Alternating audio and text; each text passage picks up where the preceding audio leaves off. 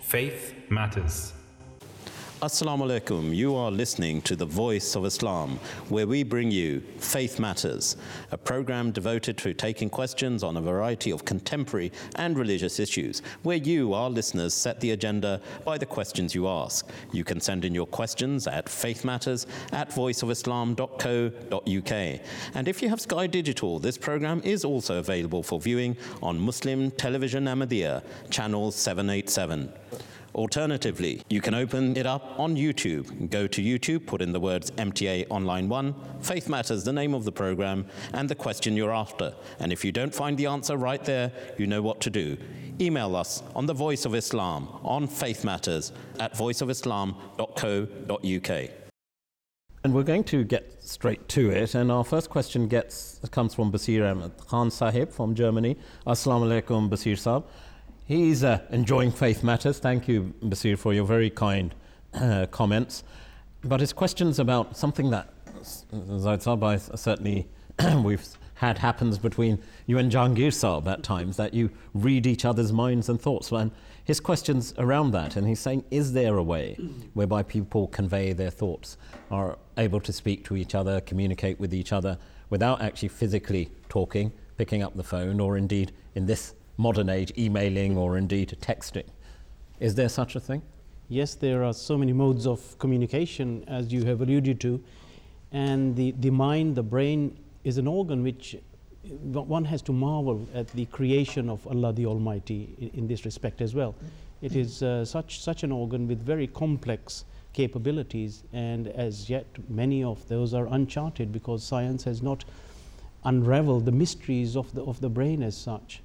And the mind goes back to other instances of how paranormal activity connected with the brain has actually unraveled some of the mysteries that puzzled man for a long time. So this is the concept and the beauty of the brain and the capabilities of the brain, that there is great depth in it.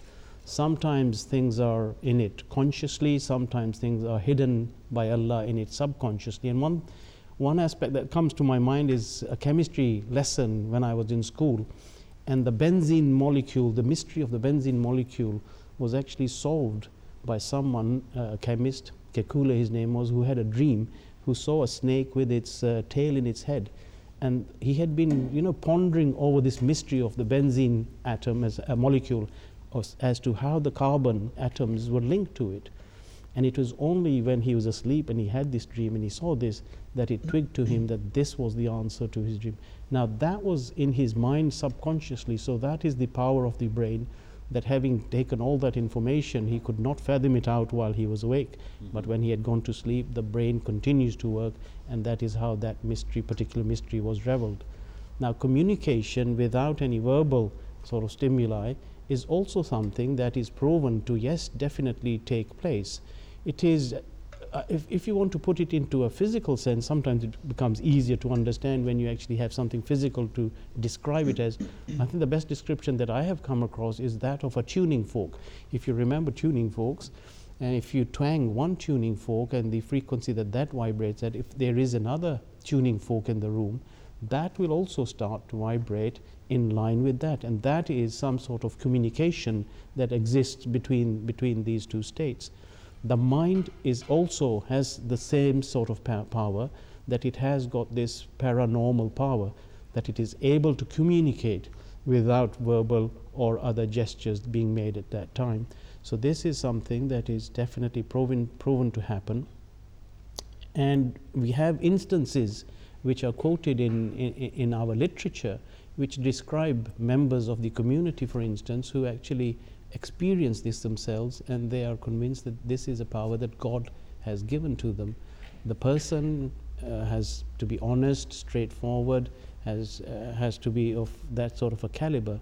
And I'll give you an example in that sense. I know that the fourth caliph of our community, Hazrat Mirza Tahir Ahmad, may Allah be pleased with him, said about his own father, the second caliph, may Allah be pleased with him, that he actually had this power to a very great degree. And Hazur related a very interesting incident, that when he was a child, he said that it was the annual gathering in Rabwa taking place at the time, and Hazur says that I was only a small child, and I would not always go on the stage, but on this occasion I was present on the stage, and I was sitting on a bench with some very revered members of the community on that bench. And the fourth caliph, who was a child at that time, he said, a thought came to my mind that if I tilt this bench, all these revered people are going to fall or flat on their faces on the stage, you know, while the gathering is taking place, and the second caliph is making his speech. And he said, the second caliph, his father, turned round to him and said, Tahir, don't do that. So at that instance, he had realized and read his mind through that agency that this is what he's going to do, and if he does that, this would be the outcome, and therefore he forbade him to do that. So it definitely takes place in that instance, and he talked about that, didn't he, in other instances as well. Jazakumullah, Dr. Zaid Saab.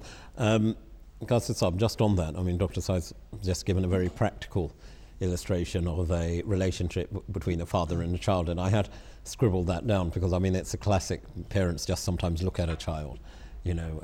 I've been both on the receiving end and on the sort of retaining end of actually identifying that, where you can see that with a child, they perhaps have done something and you can read it on their faces, and sometimes in the eyes. And we also find it in the other world as well. Sport is a great example, where they say, and the amount of times you hear commentary, that players, because of the dynamic they have, that they read each other's minds, and it's, you know, it's almost playing off each other. I mean, it's something you find commonplace, and sometimes perhaps we don't even think about it and it's happening.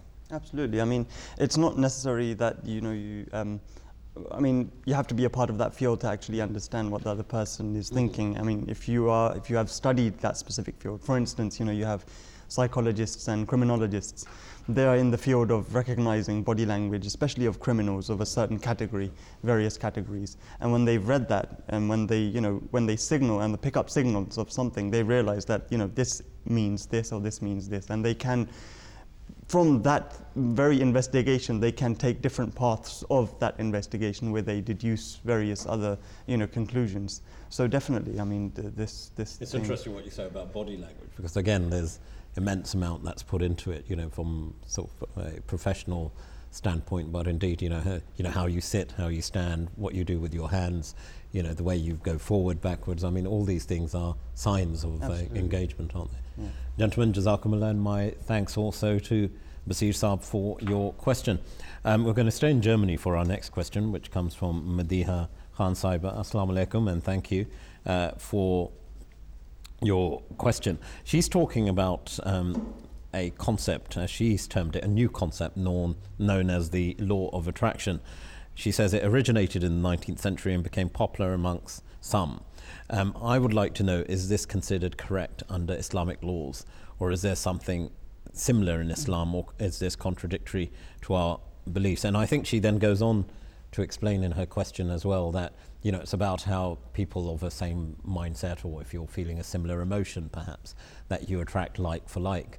Although one could counter it by saying that sometimes, quite generally, we say opposites attract, that people can be of a very different mindset, two very different people, and yet they become very close friends. Dr. Zaid Saab, is there an Islamic basis for this kind of law of attraction? Well, talking about the laws of attraction, the only law of attraction that I knew as a child growing up, again, was the law of magnetism, isn't it? That, as you have just said, that opposites attract, and like things repel each other. However, there is something that to be said for the law of attraction, which is a principle out there, which actually has something, again, perhaps, to do with your psyche and with the powers of thinking, and how you generally feel about things. That if you are thinking about positive things, then it is the energy that you are generating from those positive things that will generate the attraction of other positive things, and you will actually gain something in that respect. And the reverse is also the case. It is the case of the glass being half full or the glass being half empty, is how you perceive life and how you want to achieve something. So an optimistic view of life will actually you'll be able to gain more in optimism rather than in pessimism. So there is something to be said for that. Islam actually does talk about these things, and one of the things that God says is that, for instance, the company that you keep. If you kunu ma sadiqin, we are told to keep company with the righteous. Now, That is so that positive thinking, positive thoughts, positive way of life of those people who are righteous will also be something that will attract you to them, and also will encourage a change in your own life, that you too want to become like them. So if you keep company with the righteous, as the Holy Quran, the Holy Prophet ﷺ has encouraged us to do, that is the attraction that we are gaining from those people, and that is what we will gain from those people. And the converse is also the true, that if you keep company with those people who are trying to mislead you, then you will be led towards those, and that will be your destruction and disorder in society as far as that is concerned. So the law of attraction is something that we should think about in those instances, but as the law of attraction, we should not always tend to focus totally on that if there is something that we are trying to achieve, and we should always be optimistic about it, but there may be a drawback to that. So we have to take that on board, is that we must perceive the overall picture rather than leaving it just to be energy that we are actually bounding off each other to try to attain something of that nature. Jazakumullah, Dr. Saab. Qasir Saab, just on that sort of final point, if I may, and one of the sort of, again, in general application, you find between human instinct, if you find someone's forever talking in a very depressing and sort of downbeat way, after a while, you think, gosh, do I want to spend more time with this individual, because it's rubbing off on you. You could be a very happy, positive, as Dr. Saab had just said, a positive and optimistic kind of person, yet negativity can have an effect where it sort of grinds you and wears you down. No, definitely. I mean, like Dr. Saab and yourself have said, that negativity does rub off, and it has a very, modern day psychology has proven that it has a very, very strong effect on a person if a person tends to think down that angle, or he has a company of that sort. And I want to mention here that the Promised Messiah ﷺ has also, without giving the name of this law of attraction, he's mentioned this, that the behavior that we present in this world, anything that we do in this world, has a very strong effect on our spirit.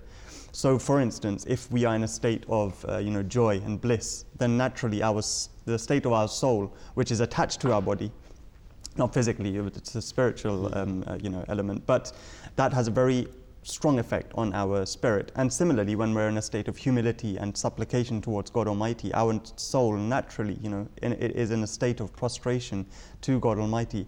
And what's important is that we need to remember this, especially where the Holy Prophet ﷺ, having said, when referring to Allah, that Allah the Almighty said that I treat my servant according to what his perception is of me. So if you have a very negative perception of God Almighty, that he is the most, he's the all-punishing and, Jabbar, Qahar, these attributes, then naturally God Almighty will treat his servant according to that. But if you perceive God Almighty to be the all-forgiving, and you have a very positive outlook on life, then God Almighty, inshallah, will treat you according to that.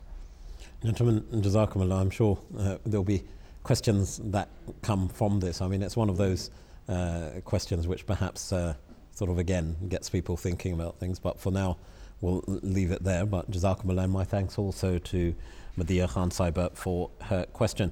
We're going to travel to North America for our next one. It's from Farhanda Rafiq. Assalamu alaikum, Farhanda Saiba. Thank you for your question.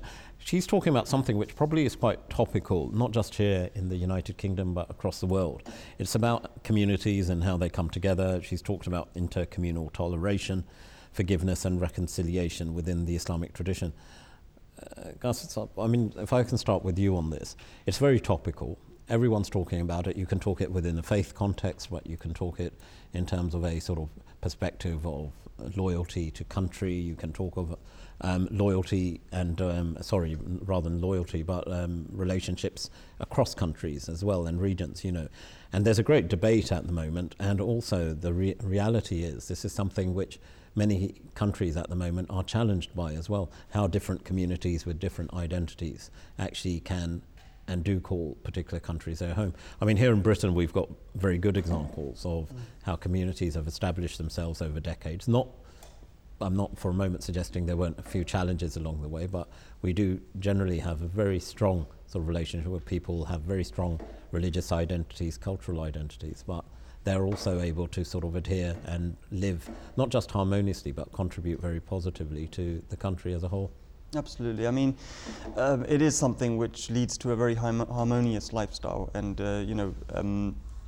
the peace starts at one's home as a family unit, and then it increases towards your neighborhood, the city, the That's township. sometimes forgotten, though, isn't it? That people sort of look to others. Yeah, one of the biggest or the first steps you can do is look towards yourself and as an individual and your family. It might be because people take it from an opposite perspective. They look at it in its totality and they start from outwards and come inwards, whereas it should start inwards from an individual level, and it should grow outwards to the international scale.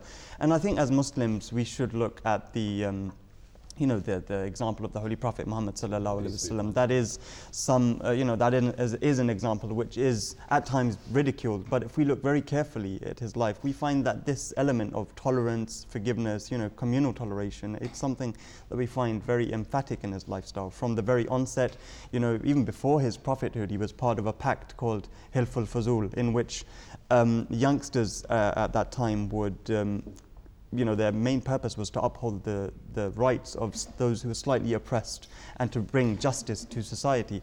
And then, throughout his life, he did give, in fact, justice to those who were oppressed. Women who were oppressed, the slaves, various sorts of people who were oppressed. The Holy Prophet ﷺ gave them their rights. And I think one important incident is the conquest of Mecca, which I like to refer to as the conquest of the hearts, because if you read the 10 or so years that the Holy Prophet Muhammad, may peace be upon him, spent in exile, the details are, they're very brief. And, the Holy Prophet ﷺ struggled immensely during those few years that he spent in exile. Having been physically tormented and having his loved ones killed before him, these were some of those things. And when the Holy Prophet ﷺ was given the opportunity to enter his hometown once again, he didn't bring any sort of revenge in his capacity. He, not only himself, but he managed to nurture a community who was forgiving and said that there is no recompense upon you, that there is no sort of revenge upon you which I shall bring. And everyone, he said that everyone who is here in such and such place, they are safe, and no revenge will take place on them.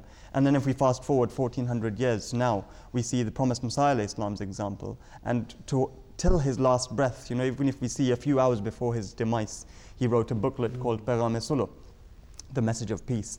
And in that, I think that's a book which really does need to be studied, because that book is such that he's given a very concise guideline of how two nations, and the two nations at that time were the Hindus and Muslims, who found it very difficult to coexist. But the promised Messiah ﷺ has given a very broad guideline of how two communities who do apparently seem to conflict, how they can, through various compromises, coexist as in a part of a communal, a tolerating sort of environment and forgiving environment. Jazakumullah. I mean, that's very helpful. I mean, indeed, the noble example of the Holy Prophet, peace be upon him, is something which needs to be amplified a lot more by all Muslim communities and beyond in how he would react. And in that context, perhaps, Dr. Zaid Saab, I can put it in the here and now as well, because we've had this incredible sort of, wherever you've been in the world, with the tragic events that happened in France, an attack on journalists who were the Charlie Hebdo magazine.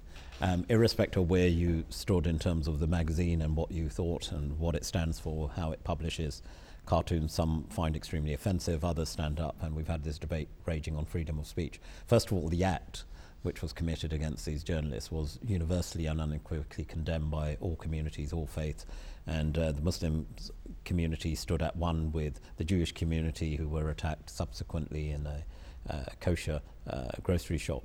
I think that was a great strength of this cohesion in life, but at the same time respecting the fact that there were reasons subsequently when the magazine chose to publish a cartoon depicting the Holy Prophet, peace be upon him, that sentiments were hurt. There were obvious grievances to the Muslim community in particular. Yet I think we must commend the reaction which then followed, which was, yes, saying, of course, we're outraged or hurt by. But Islam also teaches, it's coming back to the example of the Holy Prophet, peace be upon him, to act in a particular way. Perhaps you could sort of expand upon that a bit more. Yeah, it's such a topical subject, a really important subject in the history of man, and one that's taking place in our own lifetime. And sometimes we have to ponder and think as to what is the way forward. We see this sort of activity, as you have said, day in, day out, literally, and across the globe, Paris, Sydney, Canada, wherever you take it, we have seen these instances take place. For Muslims, they really have to take on board as to what is their responsibility in all of this. Obviously, condemnation is something that most Muslims have come out with as to the barbaric acts that were carried out and continue to be carried out in other parts of the world. And Qasid Sahib has given a well-presented background to what the Holy Prophet ﷺ's teachings were, what the Promised Messiah ﷺ in this day and age has laid down for us.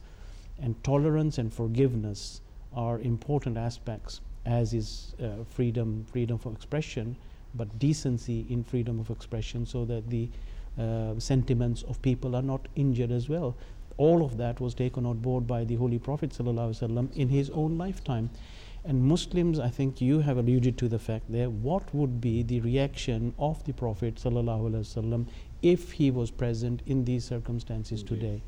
That is for not only for the world to see, but for the Muslims to see and to fathom out, is what would we, because he was sent as a mercy not just for Muslims. He was sent as a mercy not just for Arabia, but he was sent as a mercy for the whole of the universe, and it was to weep out these problems that exist and how to be merciful in those instances. So that is the important thing for Muslims to realize is, yes, blasphemy is something that is punishable by God and not man to take on board. And this is what the Prophet in his own lifetime, he was ridiculed, he was spat at, he had garbage thrown on him, they tried to murder him, but he did not take action like the Muslims, some you call so-called Muslims take in the world today.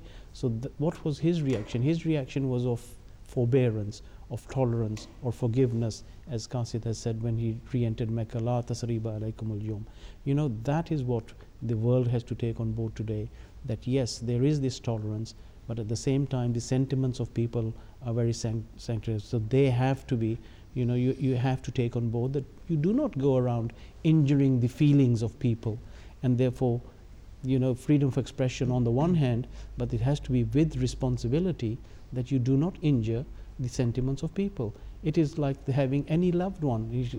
The Pope himself has made a very valid point on this, that if someone abuses his mother, then he should expect punishment for that. Now that is one element of it, but that is also the background to it, that we do not expect others to defame or deride those people who we dearly love, and there can be no other person who Muslims love more dearly than the Holy Prophet ﷺ. So we have to stand together with people of all religions, people of all faiths. This is the blueprint that Islam, in fact, has given. This is the blueprint that the Holy Prophet ﷺ brought. Kana nasu ummatun wahida. The mankind is one people. They have been split into tribes for recognition, but for no other reason. We are all one body, one person, one mankind, and this is the way forward, that we have to tolerate each other, we have to forgive each other, we have to work together to make strong community links so that there is peace in every society that there is. Gentlemen, Jazakumullah, and just to finally on what you've just said, Dr. Zaid Saab, I mean, not adding to it, but just qualifying it in light of what was said earlier as well, and that was exactly the example of the noble Prophet of Islam, Prophet Muhammad, peace be upon him. And I think that's where the challenge surely lies, isn't it? Yes. That too often you hear the excuse, what more can we do? If we come out, yes, acts of condemnation, and when you're talking about the Muslim community. And it's about sort of putting forward, not just working practical example of communities working together, but within your own faith, actually exemplifying the very nature, the character of the Holy Prophet, Absolutely. peace be upon him, for example, and what the teaching is. As you rightly said, how would he have reacted had he been here today?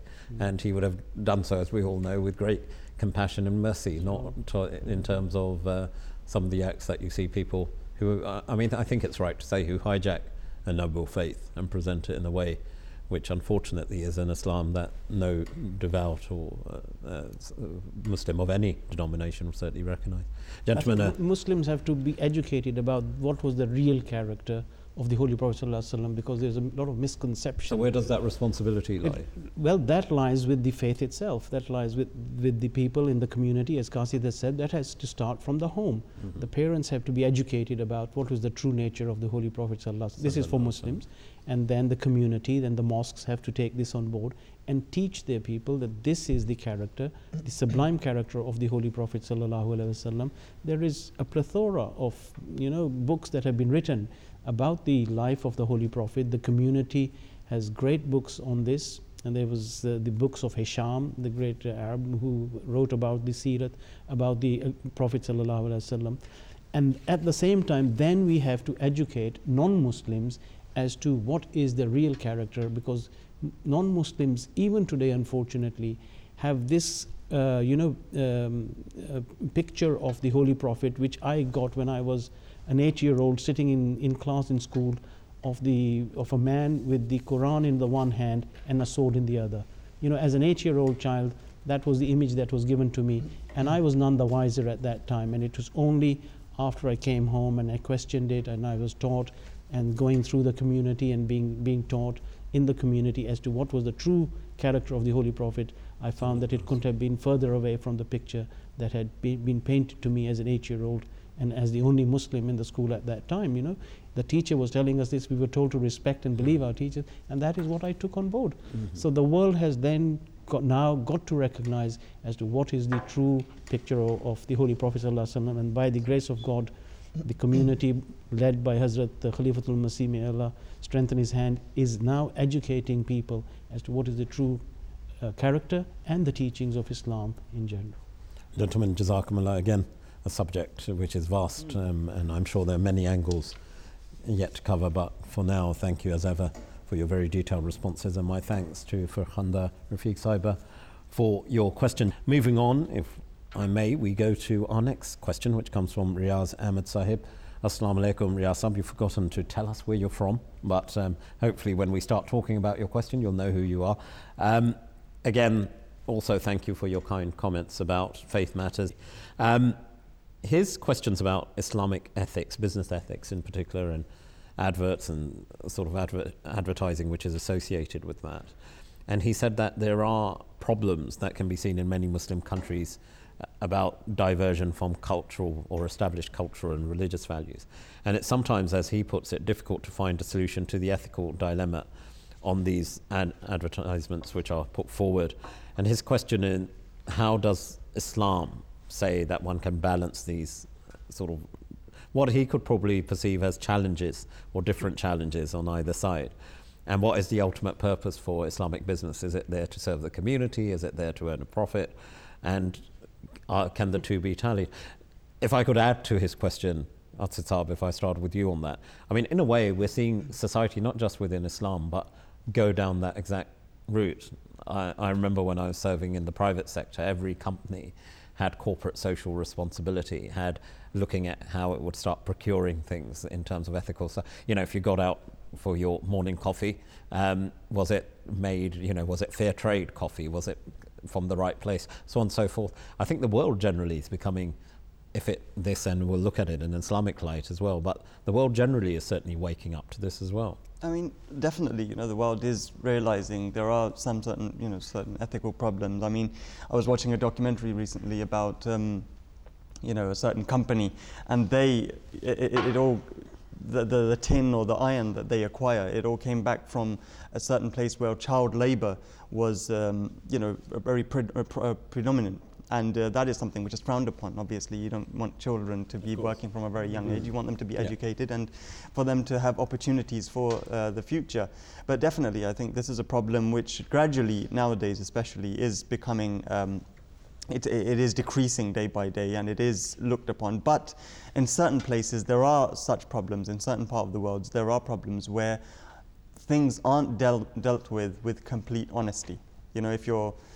If you look at a very, an individual level, if you want to sell a second-hand item, third-hand item, for instance, and you're not being entirely honest with the proper you know, The buyer.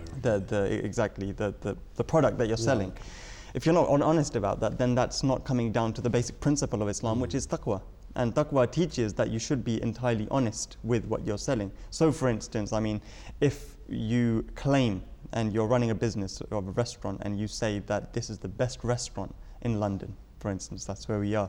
You know, if we say that this is the best restaurant in London, Many claim that, exactly, and that lacks, that leads I mean, we to could the go lack out and test them, and I mean that could be an interesting program. But go on. Sorry. That leads to the lack of credibility. You know, if I was to go to a restaurant and they're saying that this is the best in London, I would want some sort of a source. And if it's a self-branded name, then obviously, you know, you're lacking credibility, and naturally you're not being entirely honest in your claim. But if you're giving the reference of a newspaper, of a magazine, or someone who has said that, you know, the local council, if that be, then you're being honest and you're giving some sort of, you know, an encouragement to your customers to come to. So it's a more objective opinion in that sense, because a third party is endorsing you. And yeah, absolutely. Yeah. I mean, you have to be entirely honest. But in your advertising is based on this notion of you have to promote. I mean, we don't get it so much here in the UK, but when you travel, say, to America and to the US, I mean, I was astonished when I first went there at how negative companies could be about their competitors. So come to us because X actually is really poor in this, X, which perhaps in advertising rules in the UK you couldn't do, but you could there. You can do it now, actually. I mean, I've seen on television now that you know, advertisements, they do take the names of other hypermarket companies. In terms of price competition. In terms of price. And I think that is a better approach, instead of just self-branding that, you know, our company is much better in, you know, whatever, and you're just promoting yourself. But if there is a level of competition, healthy competition is good, but dishonesty is not, you know, encouraged, especially from an Islamic perspective. Everything should be dealt with through taqwa. And if you're, you know, another example I'll give is that if a certain product has an expiration date, and you're not being entirely honest with the terms and conditions, and you're selling that product, then that is also not being entirely honest. You know, like you said, is the purpose to gain profit, or is the purpose to offer custom to your customers? And the bottom line is that you have two responsibilities. That is to also earn a profit, which is encouraged in Islam, but then you naturally have a responsibility to the people, you know, the custom that you provide. Jazakumullah. Some very valid points there. I mean, responsibility in business, about ensuring that you have the respect. You talked about the notion of taqwa, the respect of God, or knowing God is watching you at all times, should actually, you know, at least soften some of your approaches. I think that's an important religious perspective to bring in as well. And you touched about the whole thing on ethics. Dr. Zaid Saab, just on that, here's a practical example, which certainly I experienced. I went to Bangladesh a couple of years ago, and we went into the sort of old town of Dhaka, and we saw some young children who were the main source of income for their families, who were actually working in quite what I would call, you know, unsatisfactory conditions, but nevertheless they were better than most. There was some mild lighting. They were, I think, involved in the production of jewellery, sort of artificial jewellery, and yet the company, and they were working quite sort of hours. We have this debate about working hours here, quite horrendously long hours. But within that, the agreement that had been reached with some of the charities, the third sector, the NGOs, that there was a school within that district where the children were then allowed to go for a few hours of the day as part of this program for recreation and, more importantly, education as well. And it was a different one to balance, that you saw what in our context, from a British context if you like, would be appalling conditions. It was children working, but as someone explained to me when we saw this and were initially quite taken back, that actually what we're trying to do is empower them, because we are within this context not just saying, okay, there's a job to do and they're earning something. We're actually seeking to educate them. And again, there was that balance of doing something for profit, but at the same time perhaps being slightly more aware than they'd been historically or previously about ethics and their need to actually move society forward. Yeah, that's a difficult one, because, you know, employers obviously have got great responsibilities, and different parts of the world have different yardsticks as to how they can judge conditions and working conditions and age conditions for whatever. But the employers have got responsibility, and of course child labor per se is something that can be very damaging to the society as such. But at the same time, in that particular society, if you see those children who perhaps are not in employment under those circumstances, what is their condition is probably much worse as well. They do not go to school, they have far worse conditions of living.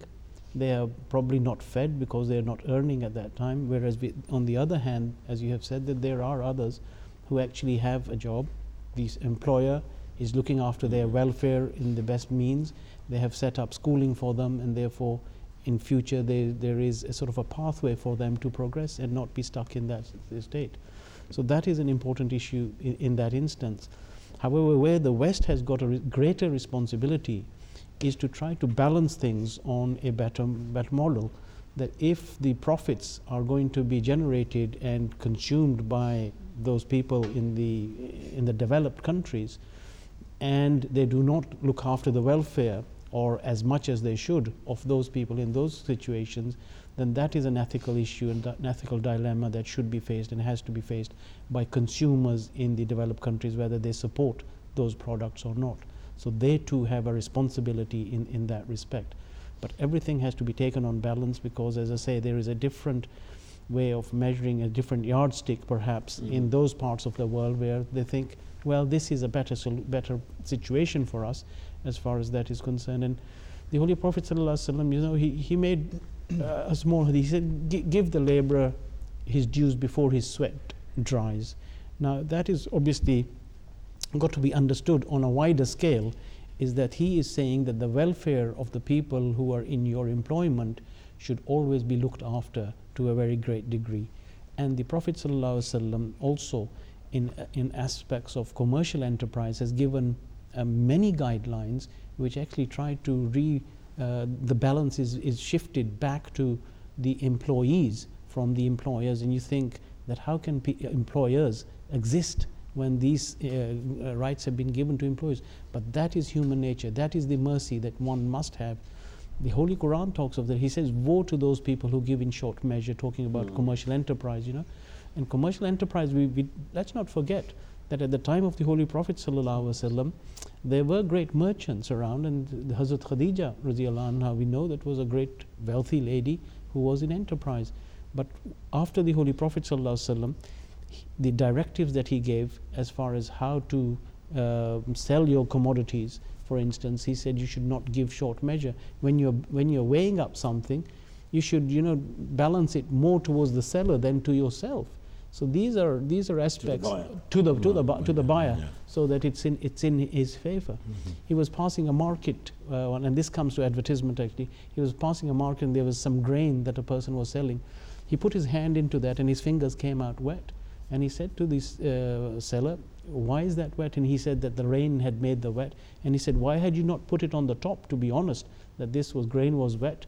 So the honesty in that respect is very important. So you should not mislead the people that you are trading with. So honesty is something that is paramount, and that is where blessings come into enterprise. So Islam does talk about this thing in great detail but it talks about a balance. And as our questioner has asked, what is the balance?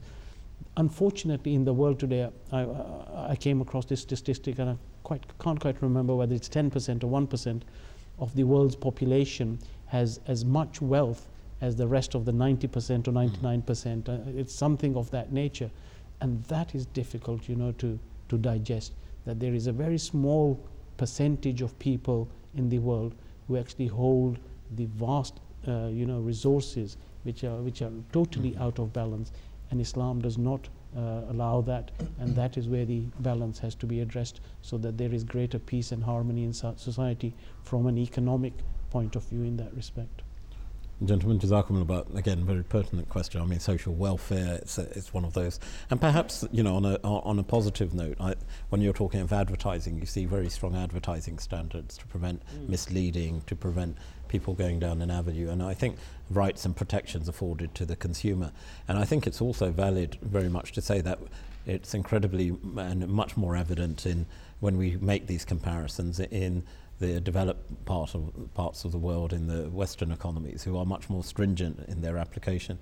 And the final comment on that also, perhaps, Dr. Zaid, if I can touch, is on the issue of philanthropy as well. I mean, immediately as you were speaking, I scribbled down Bill and Melinda Gates. I mean, here you've got someone who's got incredible wealth, but someone at some time, somewhere, and I can speak from our own experience as well within the DFID Department of International Development, Bill and Melinda Gates are playing an incredible role in terms of the redistribution of what they feel is they have enough money. Is how can they make their money work better for the more challenging parts of the world, and they're setting up some phenomenal sort of trusts and charities in terms of education, empowerment of children, women, so on and so forth. And I think, all credit to them for doing just that, because it's very easy to say, well, I'm comfortable, but they've actually said no, and they're going out, actually, people like them, to positively say, what more can we do? That is indeed reassuring, and whenever what comes across this type of news, one can pray for these people, that they are doing the job that the Holy Prophet ﷺ actually started, of welfare of society, and all the characteristics that were promoted by the Holy Prophet ﷺ have been taken on board by these very wealthy people. Bill Gates is an example that you have certainly cited, and he is trying to eradicate certain diseases in parts of Africa, and the efforts and the resources that they have put into these places is highly commendable, and we just pray and wish that there are more people out there who will also come forward. There are many who do carry this on, and we hope that mankind realizes that this is the way forward, that poverty has to be eradicated. This is one of the things, how to eradicate poverty and hunger from the world. And if this is on the forefront of the agenda of the great nations of the world as well, then perhaps we will see in our own lifetime a readdressing of the balance and greater harmony as far as peace in society is concerned. And of course the charity sector, which again do a phenomenal loud, as well as religious communities, indeed. The Ahmadiyya community amongst others, this thing about social welfare is very much in evidence on religious communities across the board. Gentlemen, Jazakumullah, and my thanks also to Riaz Ahmed Sahib for his question. The next one comes from Wahid Saab from the UK.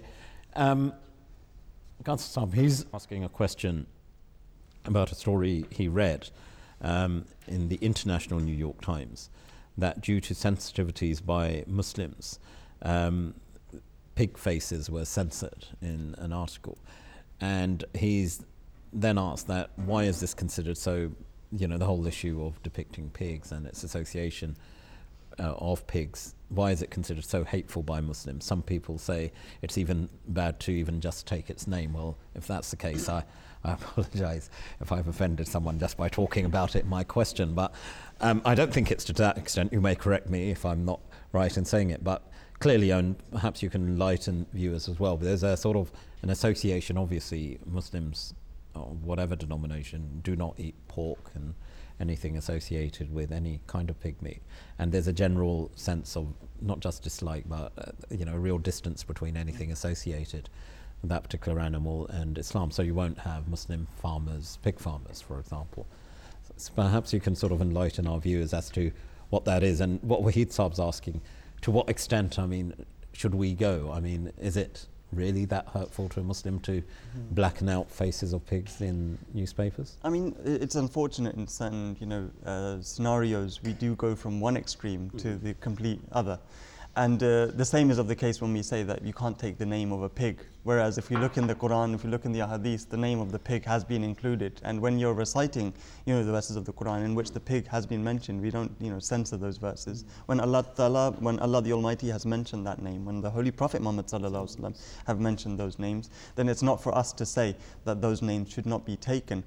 Now, as far as pigs and swine is concerned, it's fundamental that the consumption of pigs is not permitted. So whereas the drawings or such things, come into the question, then they are permitted.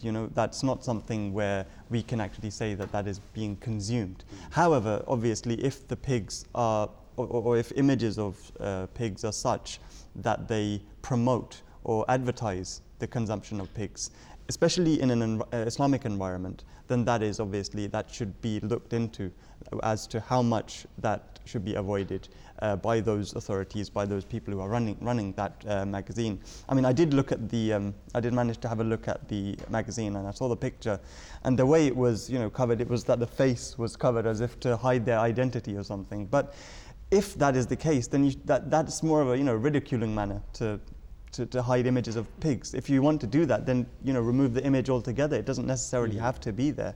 If it's a special edition for a certain Muslim country, that picture doesn't have to be there. So there are more tactful ways of handling such scenarios. And one question which the questioner has posed is that it's a creation of Allah. So surely so much detest and so much hate should not be shown to a creation of Allah. Now that is touching a slightly philosophical debate, that why has God Almighty created such prohibited things? And the short answer to that is that God Almighty has created good, and He has created those things which have the potential to invite ill or vices in the world. For instance, in the world we have the positive and negative energies, and that is something from a science perspective we can say that is present, and in every perspective God Almighty has created a positive energy and a negative energy, and it's for us to decide which path to take. Jazakumullah. I mean, lots of food for thought there in terms of where we go with this. I mean, that final point about God's creation, God has created it. Also, I mean, Dr. Zaid Saab, but with your profession on as well, I mean, there's benefits to be had. There's been great, when we look at scientific discoveries, perhaps, I'm sure I read an article not so long ago on saying how can perhaps the pig's heart be used in the context of further discovery and development on the human heart and so on and so forth. And there is a lot contributing. So, and secondly, perhaps you could also take that on board. Leather goods, for example, some goods are created from pig skin, which are then used and maybe providing clothing to people in the world to provide warmth, and that's part and parcel of their survival. So there's a whole raft of different usage, and this, what Qadhi Saab just said, just on the editions point, I mean, there's an easy solution to that. You do a different edition. I mean, newspapers print about 3 or 4 at times different editions to suit the different times of day. So having a different edition which is tailored to a Muslim country, I think, is an easy thing to do for the publisher. But the other elements, though, perhaps if you would touch on those. Yeah, Allah has created everything with a purpose. So this is part of Allah's creation, as Wahid Saab has pointed out. And there are scientific benefits of the pig which are well known and which are well used. One thing that comes to my mind initially is insulin. Now, for some reason, the insulin that you derive from the pig is the closest and the best that the human body can use for the control of diabetes and their sugar levels. Synthetic insulins are now manufactured, but that actually may not be as efficient and tolerant to the patient as that of the pig. So there's one benefit out there already in that respect, and has been there for many, many years. The other thing that, yes, we have come across is that the heart of the pig is something that can be used in transplantation to the human body, and the rejection is again not a problem. If it's not the whole heart, then the heart valves in themselves that can be taken from the pig can be used in a human heart, and they work perfectly well. So this shows us that the creation of Allah has got its purposes. As far as the other parts of the pig, the skin, sometimes in the olden days, the needles on the skin, the hairs of the pig are very stiff hairs, and they were actually used for suturing of surgical wounds as well. So that there is another element, another benefit of that. Unfortunately, Muslims, tend to be very black and white in their approach. They do not study the teachings of the Holy Quran as expounded then by the Holy Prophet ﷺ, and try to find out what the real message is. As Qasid Sahib has said, the actual name of the pig appears in the Holy Quran. Of course we recite it, of course we say it without any hesitation, and it's the consumption that was forbidden by Allah in the Holy Quran, but with a very strong proviso. And this is important for Muslims to, to take on board. Allah says that if you are in a state that to save your life, that you only have these flesh of swine to consume, you are permitted even to consume that. Now, that is a very tolerant, that is the picture that Allah the Almighty is painting. And here we are of Muslims saying that we will not see a picture of the pig in case. It's a very sad scenario, Muslims really, really have to study what is the beautiful teachings of Islam. The consumption is forbidden, but even allowed in the exceptional circumstances. We've gone that far. So, unfortunately, in certain parts of the world, we have come across these issues, but Muslims really must go back to the true teachings of Islam, and that was the purpose of the coming of the Messiah in the latter days, that he would actually tell people that this is true Islam. Mm-hmm. This is what the Prophet ﷺ brought. This is the Quran which has not changed. Don't interpret it erroneously. Interpret it as the Prophet ﷺ would have done. And this is, by the grace of Allah, what the community continues to do throughout the world. And we hope that Muslims will actually learn from this and be able to progress forward. Gentlemen, Jazakumullah. Very extensively answered as ever, and my thanks also to Wahid Saab. I was reminded not just on the Islamic thing, but all religions. A hymn I used to remember well from schooling days, all things bright and beautiful, all creatures great and small, the Lord God made them all. So I think there's a sense that's sometimes forgotten in how everyone, everything, every creature, every being has a purpose in life. Gentlemen, Jazakumullah, my thanks also to Wahid Saab. In the sort of last few minutes of the program, we'll take our next question, which is on racism. And Dr. Ahsan Moher from Phoenixville, Pennsylvania, USA. Assalamu alaikum. Thank you very much, Dr. Ahsan, for your question. He says that to combat injustices that go along with racism in society, is peaceful protest, Dr. Zaid Saab, permitted in Islam? Yes, we can educate people. We can, talk to them about what the wrongs are that have been committed. As far as racism is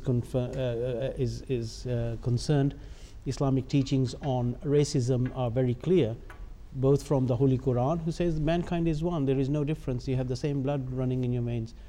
The color of your skin or your cultures, they may all be different, but you are the same people.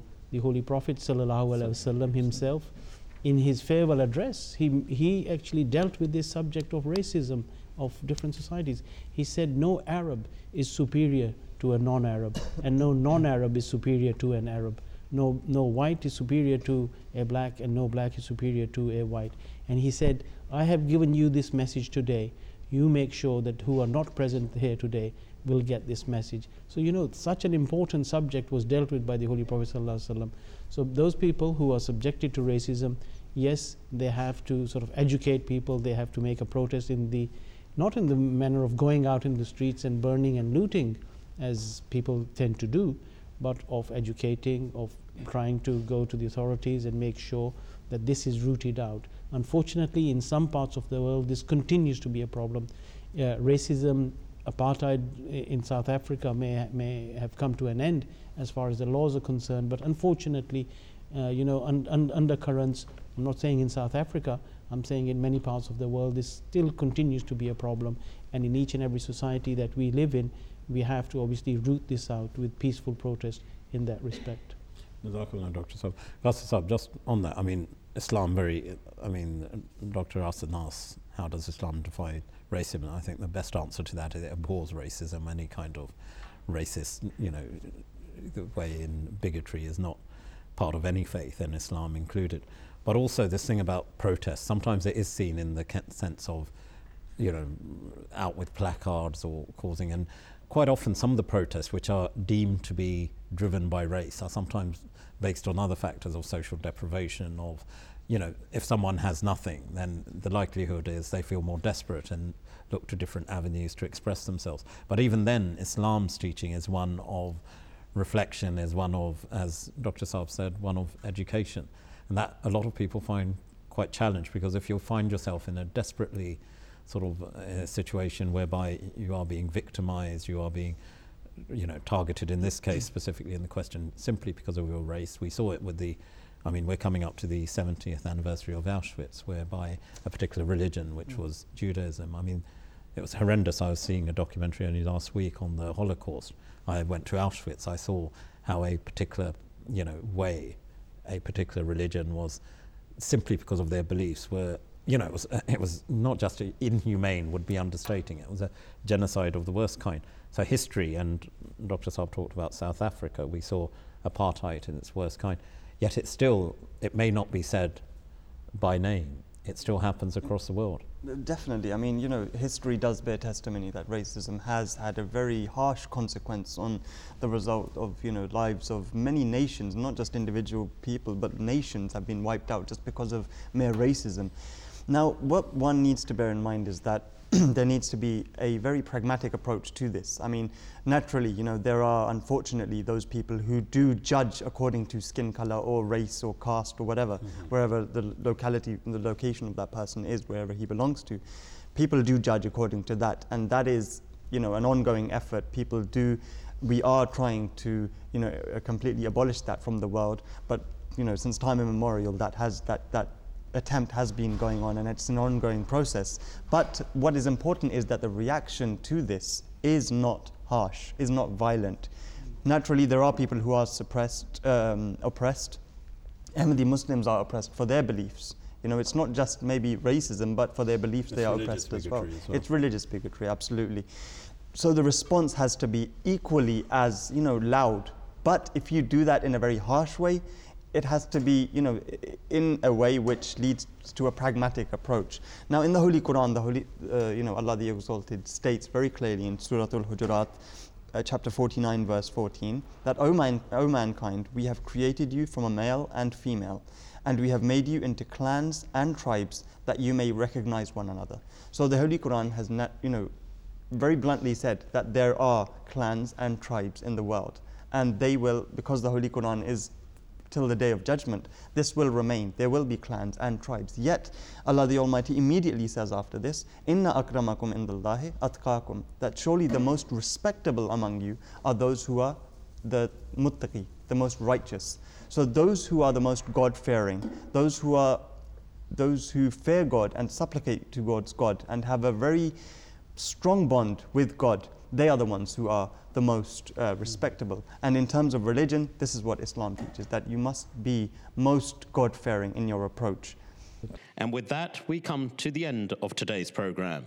I would like to thank our panelists and say Jazakumullah to them for their very detailed and scholarly answers on an array of questions on a variety of different issues.